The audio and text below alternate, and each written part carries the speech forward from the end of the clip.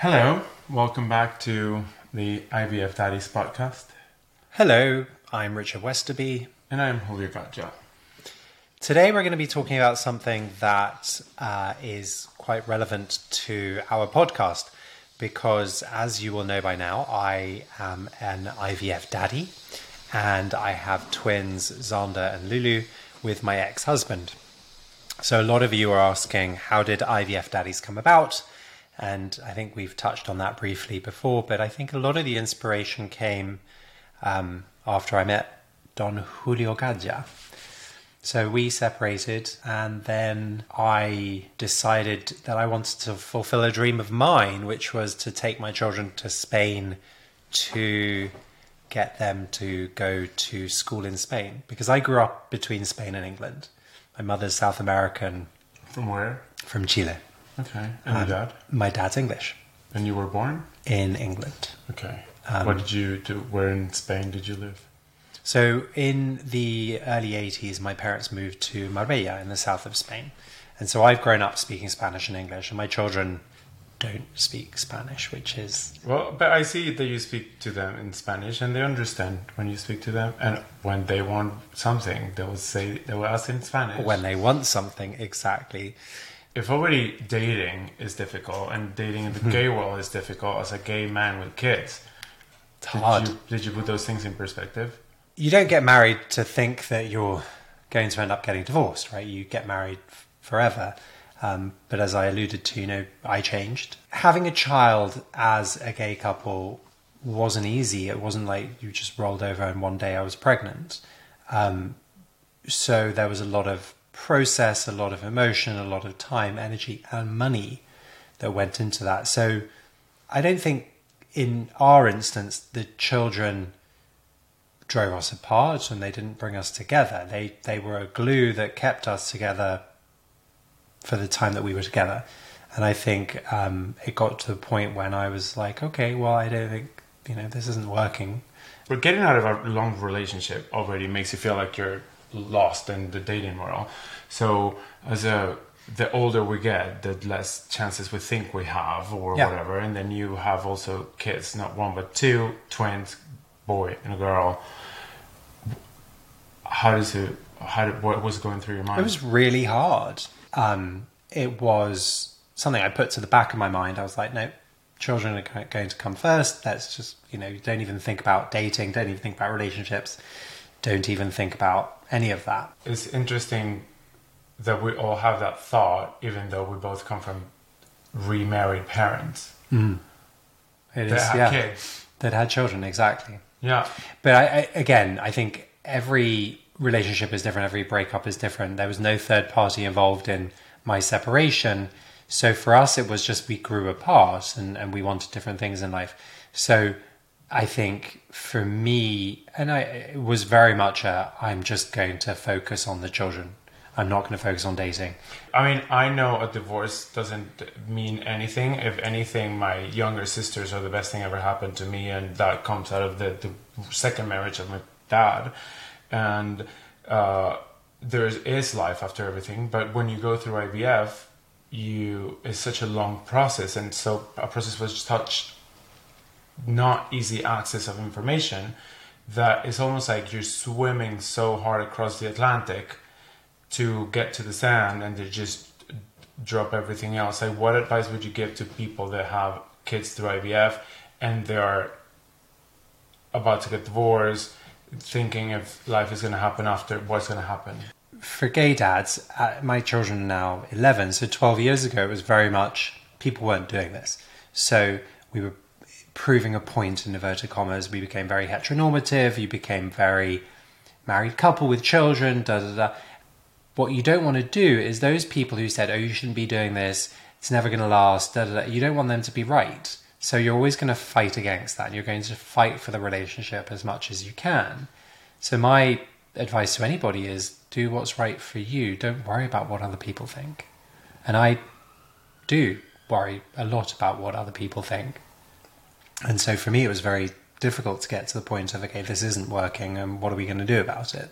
And that conversation took a long time to happen. And when you are divorced, when you're already separated and you're going through the divorce, and what was going through your mind when meeting someone else? And were you were you like shut down to the possibility, or?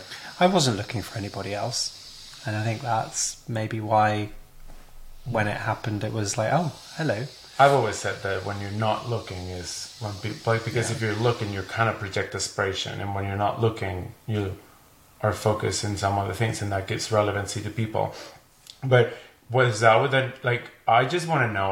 I'm curious to know if does the kids through IVF had a weight on the thought, or it had nothing to do with IVF. That part was hard. Getting to the point of separating was hard. But then once it's done, it's done. It's not. It's irrelevant with how the children arrived, or if they were adopted, or surrogacy, or however. It doesn't matter. What would you say is the percentages of single people through IVF than couples through IVF? Well, I think single people is a lot fewer. Probably about 10 to 15% of the people I help are single. But interestingly, what I have seen is that there are lots of people who have children and then separate at any stage of the child's life. As if the kid is going to fix the marriage, and then it doesn't. No, not necessarily. I mean, there are people that have a child to fix a marriage. And I'm talking about the people who, when you have a child, your priorities change in life. Yeah. And my priorities very much became my children, to the detriment of everything else. And I think that's a lot of people do that, and they forget who they are, they forget who their relationship are, they forget to put the time, the effort, the energy, the emphasis on the relationship, and it's all about the children and the children and the children. And I think that's a big takeaway that I would say to anybody, is really focus on yourself, make sure that you are happy, because if you're not happy, your children are never going to be happy. Yeah, I believe that if your jar of water is empty, you have no water to pour to anyone that needs it. Yep. That gives me, like, what I'm taking from you is it doesn't really affect. So if you have kids through IVF or not, the relationship is one entity, and then parenting is another entity, and then the kids are another entity. Correct. I don't think the IVF... I mean, IVF, if you are... Remember, we were a gay couple. We didn't have struggles to get to having the baby. I think there are lots of heterosexual couples where it becomes all consuming. All they think about is baby, baby, baby, baby, baby. And that can take a toll on the relationship. And then the flip side of that is you spend so long trying to get pregnant, you get pregnant, you have a baby, and you think it's all going to be happy hunky-dory, and babies cry, they don't sleep, you don't sleep, everything becomes about the baby, and it's not the reality that you thought it was going to be. And that also can be a struggle.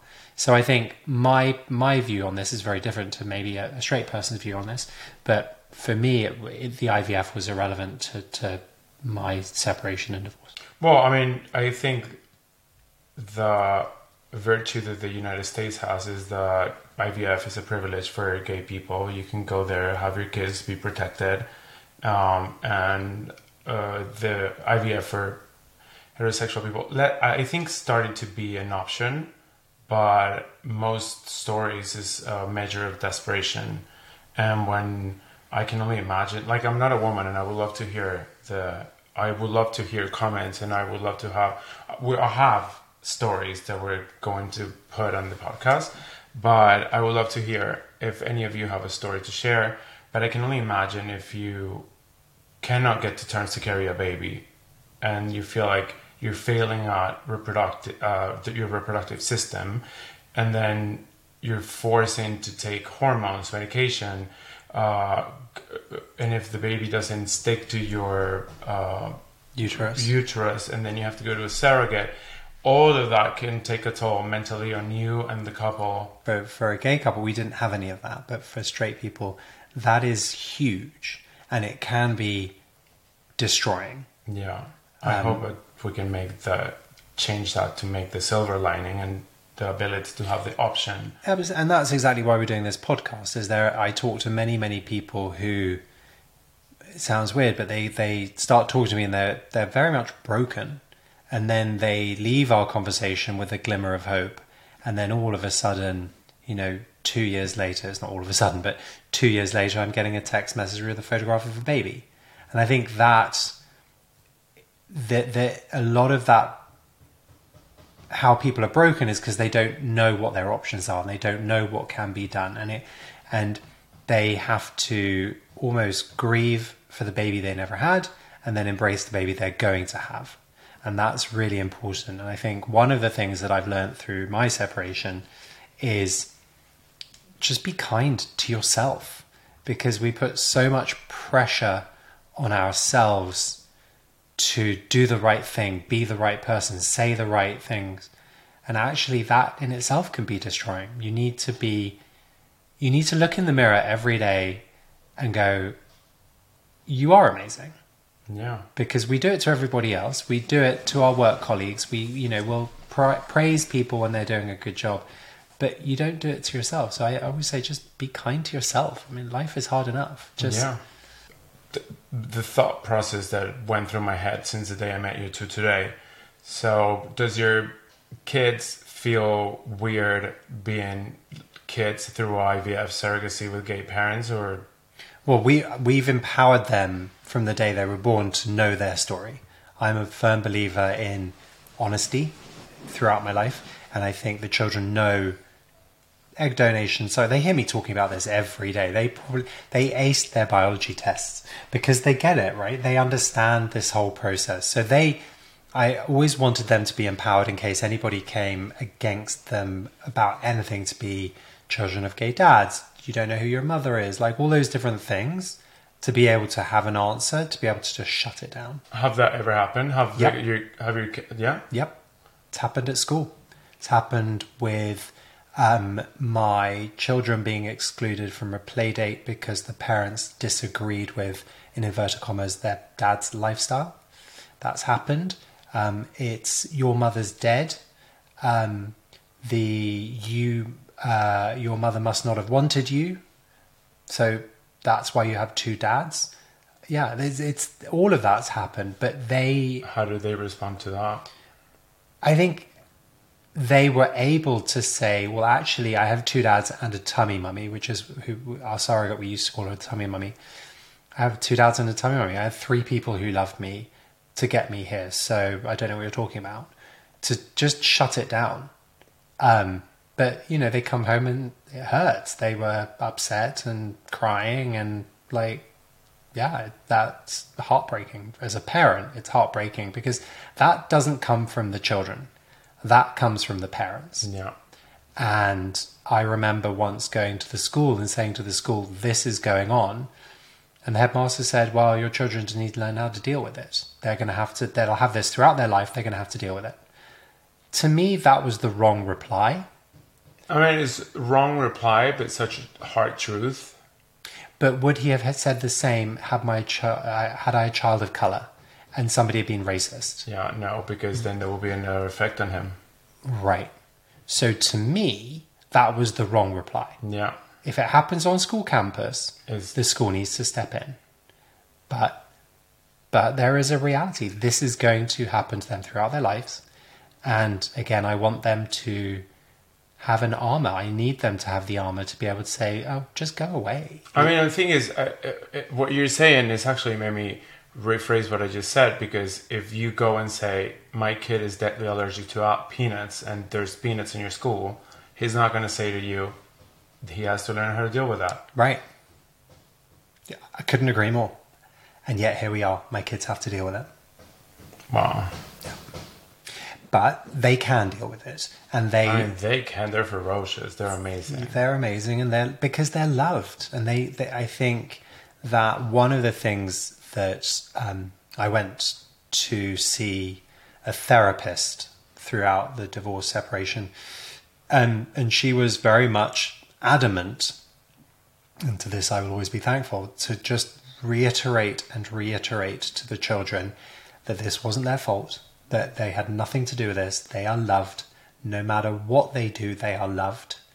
And that's really powerful, to be able to have a child who knows that life happens, things happen. Yeah, I think in my opinion, the difference between adversity and trauma is when you go through adversity and you have someone to fall back on, to be there, to give you support and to tell you keep going and to arm you and have your back, is what prevents you from trauma, which is going through adversity and not having anyone to be there for you to help. It's like a scar. It's like if you treat it properly, it heals, and if it doesn't, it just gets infected.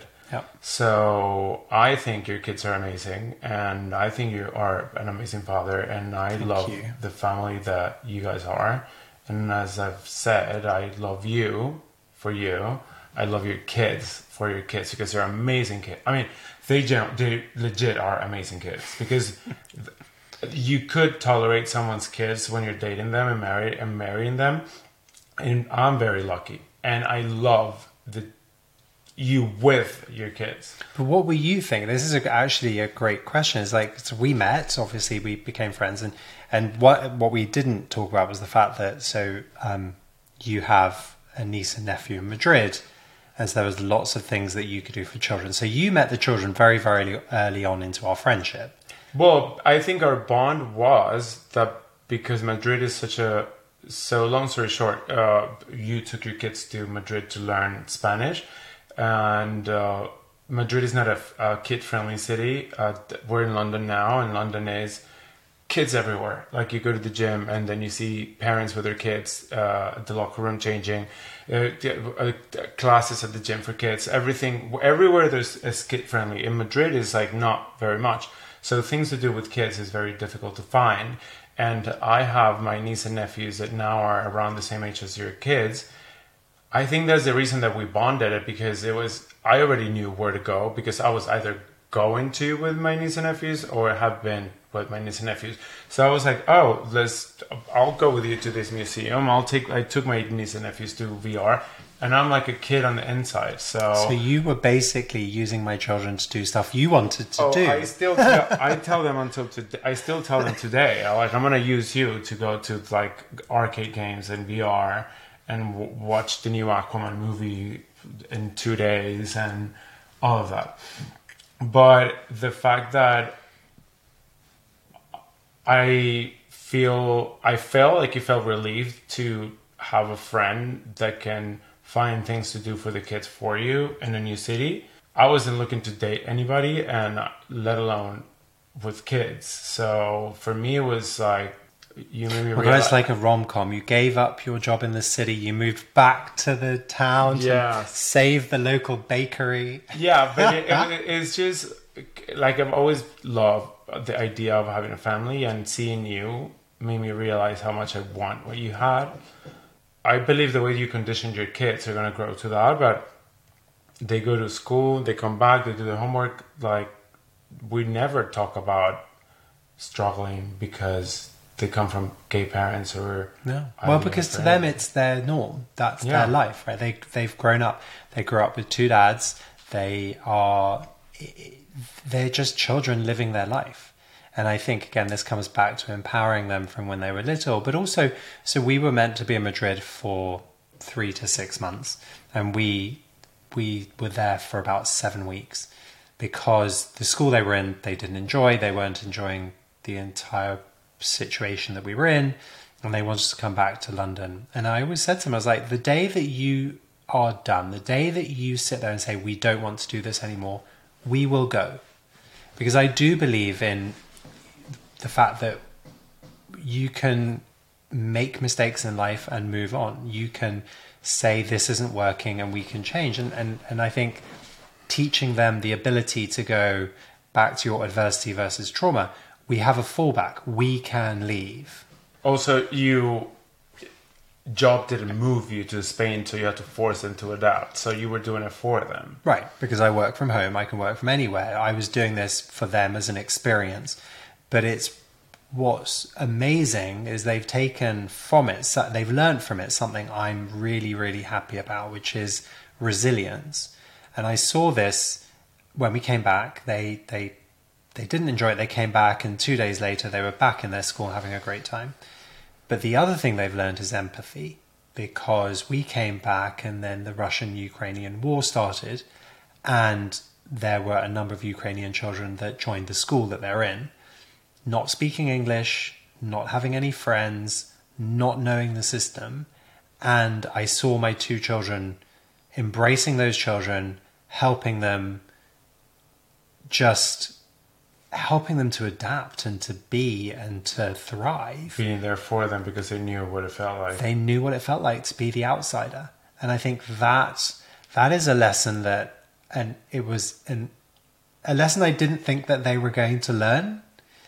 I hoped they would learn Spanish. They didn't learn Spanish, but they learned empathy. They learned a better weapon than Spanish, trust me. Correct.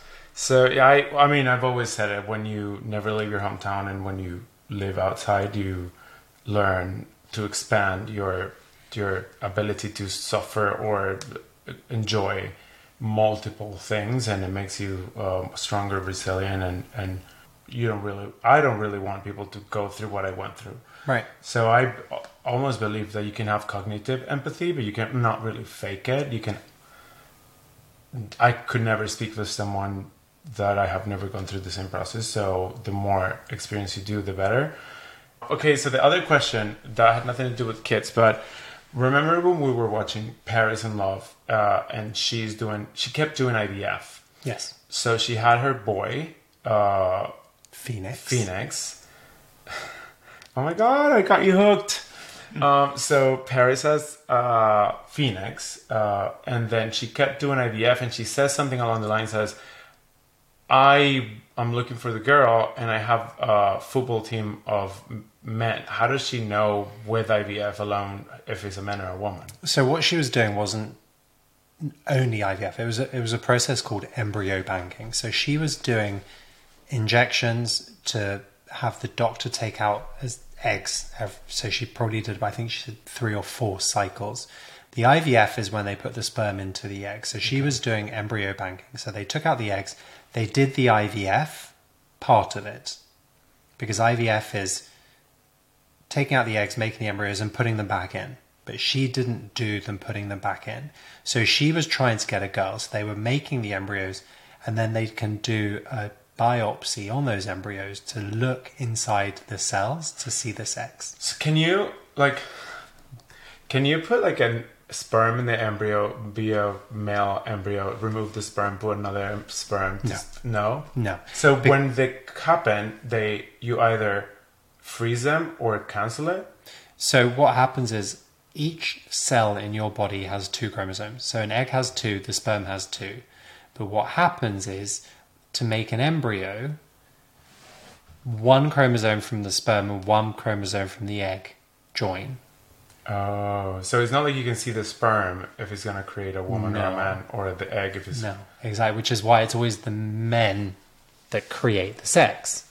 So XX is a girl, XY is a boy. So it's either the X or the Y of the sperm that's going to make the boy or the girl.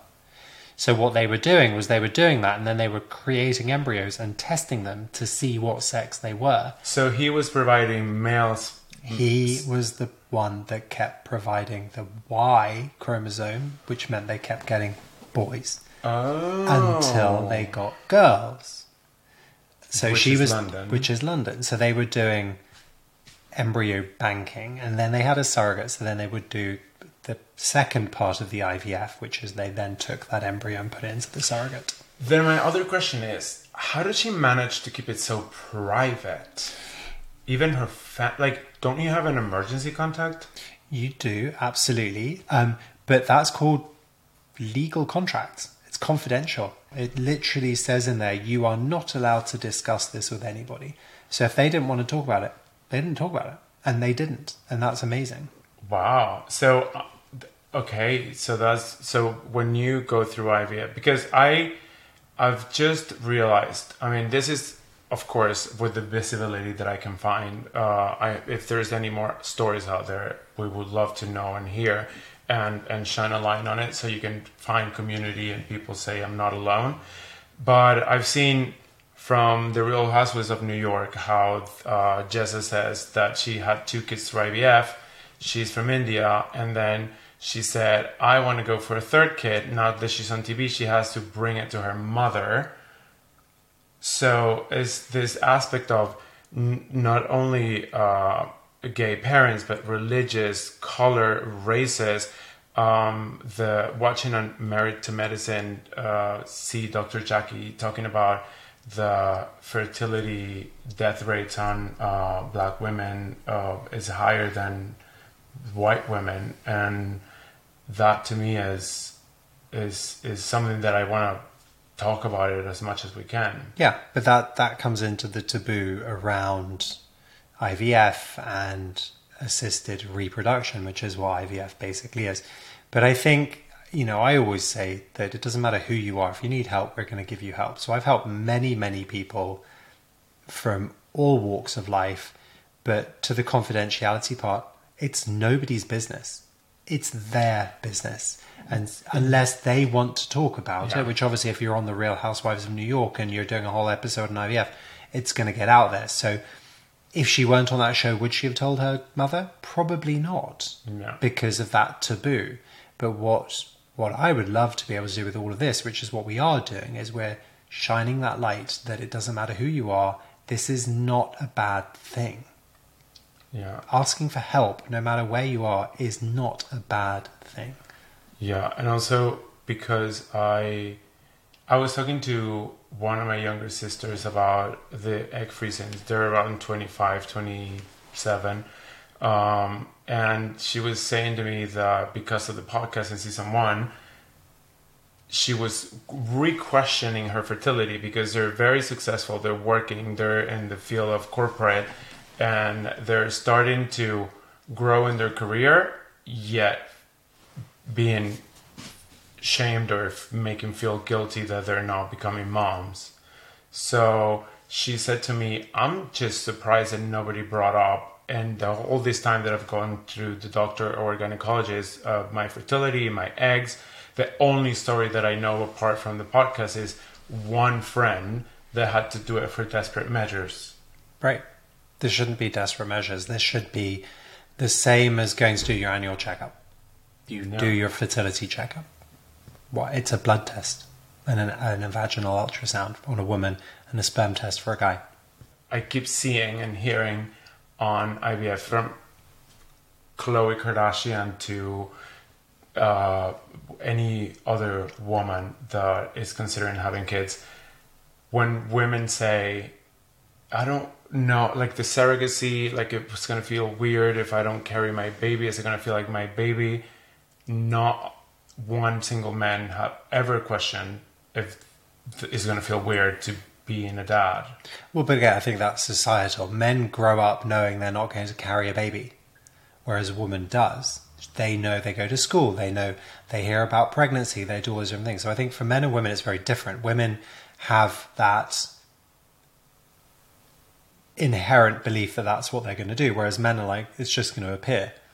When you say that, and then I hear you saying that when you were with your surrogate, you guys were pregnant. So it feels like it contradicts, it shuts that down, because if, like, I don't think did you ever feel like you were completely detached from the kids until they touch your skin? Pretty much. It didn't feel like remember, my surrogate was in Phoenix. I was in London. It was a long way away. I'm tied to Paris Hilton. She was a long way away. And so for me, it was an ethereal concept. It was, we're pregnant, in as much as that's what I felt. But at the same time, I didn't feel that. So it's not like you were controlling, calling her every day. You wanted to move to your house and you wanted to cook the right food for her. Well, of course, I mean, this was my first pregnancy. So I didn't know what to expect. So I wanted to know. I wanted to ask questions. I wanted to know what was going on. And I remember that the OBGYN, who was a friend of ours, was like, she's done this before. Relax. She's fine. It's okay. But I was like, okay, well, I want to know more. So it was a very fine line. So we had calls every 2 weeks. And then as the pregnancy progressed, that came down to every week. But yeah, I mean, I wanted to, are you eating organic? Are you walking to work? Working out? And she's like, so you feel like she was having something that is yours. yeah, So it's not like, oh, wait, did my Amazon package arrive? not quite like that, no. So you like. No returns available. So when did it hit to like, oh wow, I am a dad? When they were born, I guess. Did you cry? I cry at everything. I cry at everything. I mean, did I cry? Of course. I bawled my eyes out. BAWLED, guys. Yeah, I cried. Wait, bawl my eyes out is not ball like the ball, like the eyeball fall out? No, BAWLED is to bawl. What? Yeah. That's a first. I thought bawling my eyes out means that you cry so much that the eyeball falls out. No. Okay. If you guys have any questions or comments on, do you feel it is weird having someone else to carry your baby, or if you've ever had a surrogate and you want to share your experience on when did you feel a parent, it will be amazing if you can comment or send us a message. Okay, so if I do a last question and I can ask you, what's the aim of all of this? Why are you have 2 kids, you have a job, why are you making time for this? I want to do a few things in my life, and one of them is empower people to make the right decision, especially around their IVF choices, because I felt that I didn't have that. And I think knowledge is power, and information just helps you get to where you need to be. That's one thing. 2, I find this incredibly fulfilling, helping people with a dream. I mean, like, not many people can say that their job is fulfilling dreams. I mean, probably Santa Claus is one of them. But I love what I do, and it's a phenomenal thing. And then the third thing is I want other people to experience what I've had. This is the best thing I've ever done. Why are you doing this? Well, the reason I'm doing this is because, first of all, nothing makes a better family or a better kid than someone that really is sure that they want them and is really ready to go the extra mile for those kids. There's a lot of things that I see that are not fair, and the level of injustice, especially living in Spain, coming from Latin America. Not everybody has the privilege to go to the United States to do the surrogacy process. It's a very expensive process, and there are a lot of laws trying to block that. And I also want to make egg freezing the new Botox, something that every girl gets at a certain age because is normal. Like, you know, it's like it's part of your life to have it. I want grandparents to say, like, I give you as a graduation present freezing your eggs so you can have your career and you can have your life. I want people to be able to start the process not having to travel countries to go to the first seminar. I feel like everybody deserves a family. Every family is different, and the more that we can find one person saying, oh, that story sounds like mine, I'm not alone, that's just, if I can just help one person do a link to their joyful process of creating a family, I already win. It's beautiful. Yeah. And on that note, we're going to leave you. Thank you for listening. Thank you for listening. Please don't forget to like, subscribe, listen, share, anything. At IVF Daddies is the podcast handle, the Instagram handle, every handle. We're here to help, so reach out if you've got any comments or questions. Yeah, and if you can follow the channel, the better. The more followers, the bigger the guests that we can have, and the more resources we can get to the bottom of every question and every nugget of gold knowledge to provide you. So stay tuned for more. Thank you for listening.